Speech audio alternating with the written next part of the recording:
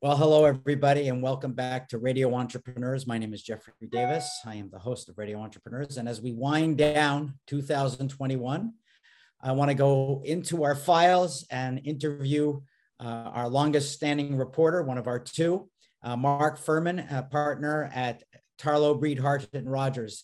Mark Furman and the Law. Welcome back, Mark. Hi, Jeffrey. Great to be with you. Season's greetings.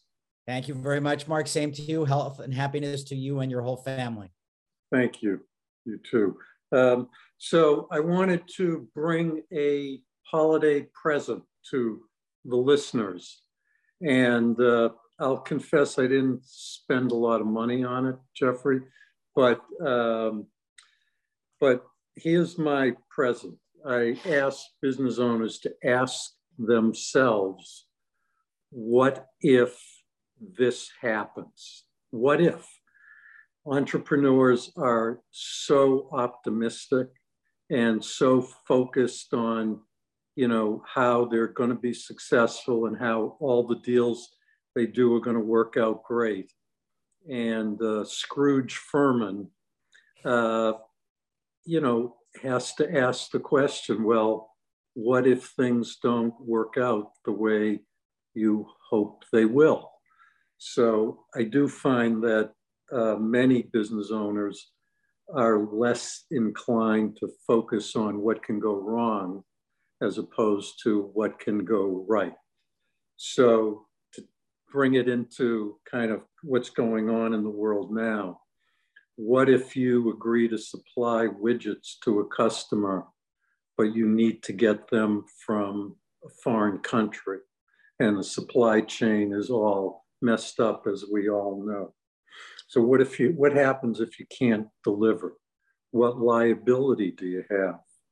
What if the price of obtaining the goods quadruples, so that instead of making a 20% profit, you're going to lose substantial money if you fulfill the order? What if supply chain issues have ruined the business of your customer? What if they can't afford to pay you? What happens if they can't afford to pay? So I think occasionally, I don't want anybody to lose their optimism because our country is built on optimism and capitalism is, but once in a while, step back and take a look at what happens if something goes wrong. A related situation is, people receive these long agreements and they'll send them to a lawyer, and one of two things will have happened. One, they'll say, I signed this agreement, but I was hoping you could take a quick look at it. But I don't want you to make a big deal about anything. But the agreement's already signed. Maybe we could reverse that and show it to the lawyer before it's signed. And then I want you to take a look at the agreement, which I haven't signed. But, I just a really quick look. It's a 25-page single-spaced agreement. What am I supposed to do? What is a lawyer supposed to do without really reading the agreement closely? And then there's the example of a client who bought a business and saved $10,000 by not using a lawyer. And there were a few problems that ended up costing the client in excess of $1 million to straighten out. The client saved the $10,000 up front, but it wasn't necessarily the best business decision. A lawyer would have checked, were there any tax liens on the business? Were there any other liens? And they might have found out that there were hundreds of thousands of dollars in liens on the business before they bought. It would have been useful information for them to know. And then my last example, of course, is the insurance example. You know, insurance, with all due respect to people I know in the insurance business, is not the most exciting thing in the world to think about, to talk about.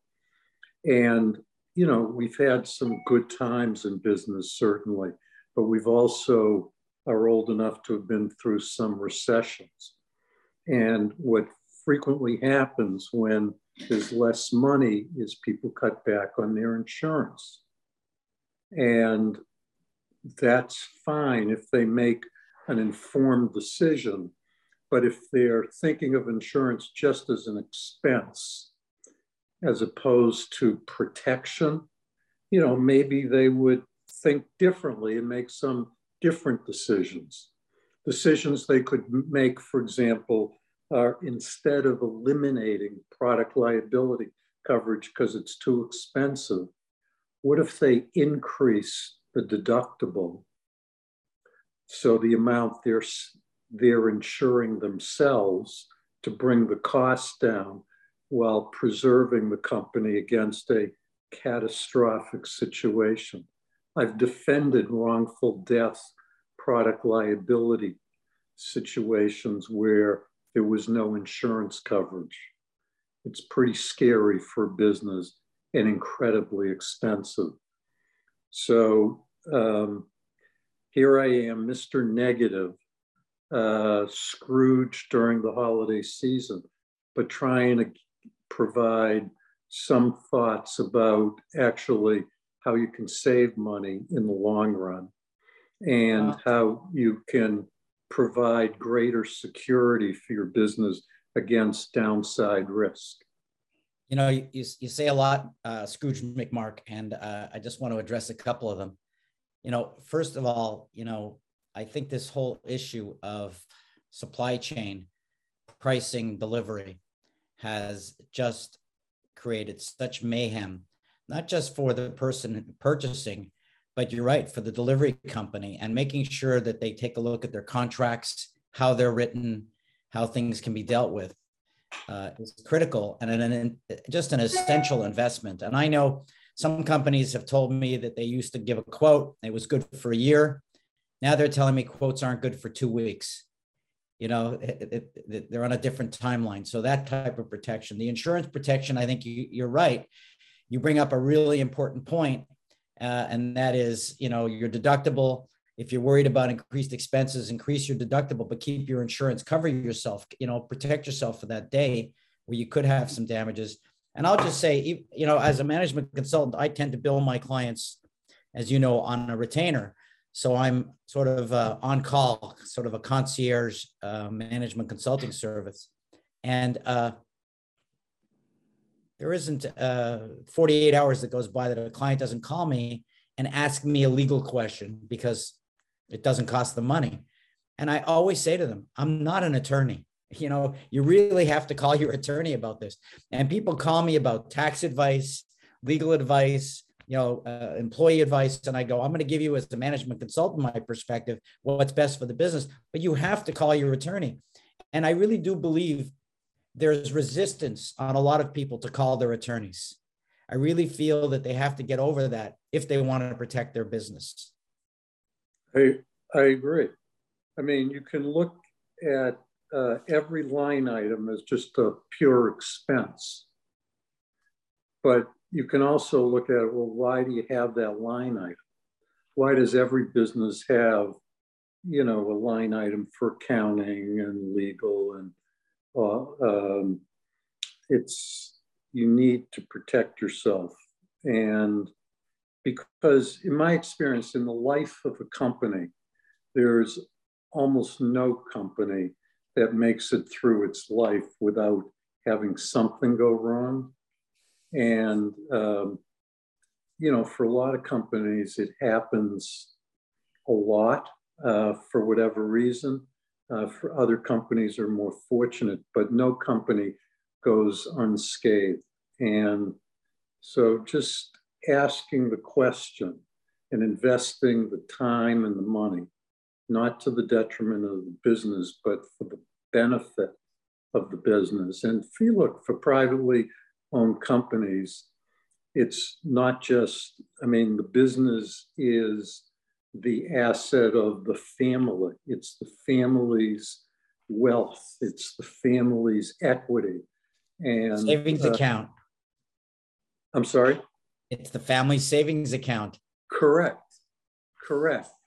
So, you know, it's really important to protect it against the things that can go wrong as well, without taking away the incredible optimism that I love about entrepreneurs and love working with them because of that, and the way they are have to make decisions unlike bureaucracies.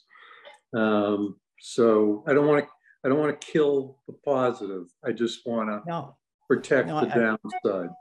No, I think you're correct again on your 2 points, and I see it from my side. There are some entrepreneurs who are constantly skating on the edge of the razor. That's their style. And so they're really good at it, but even the ones who are the best, sometimes it doesn't work out right, and they have to be careful because they're always skating on that razor blade. And then there are the regular entrepreneurs who I think are always some degree more risky than let's say employees. That's their nature. And there's always a problem in the lifespan of a business. And that comes down to good leadership and good advice to sort of get yourself in and out of it quickly. If someone were looking for you to get some advice during these very dynamic times, I think it is a very dynamic period economically, how would they find you? I can be reached at 617-218-2025. That's my direct line. Or at mfurman, Furman, at tbhr-law.com.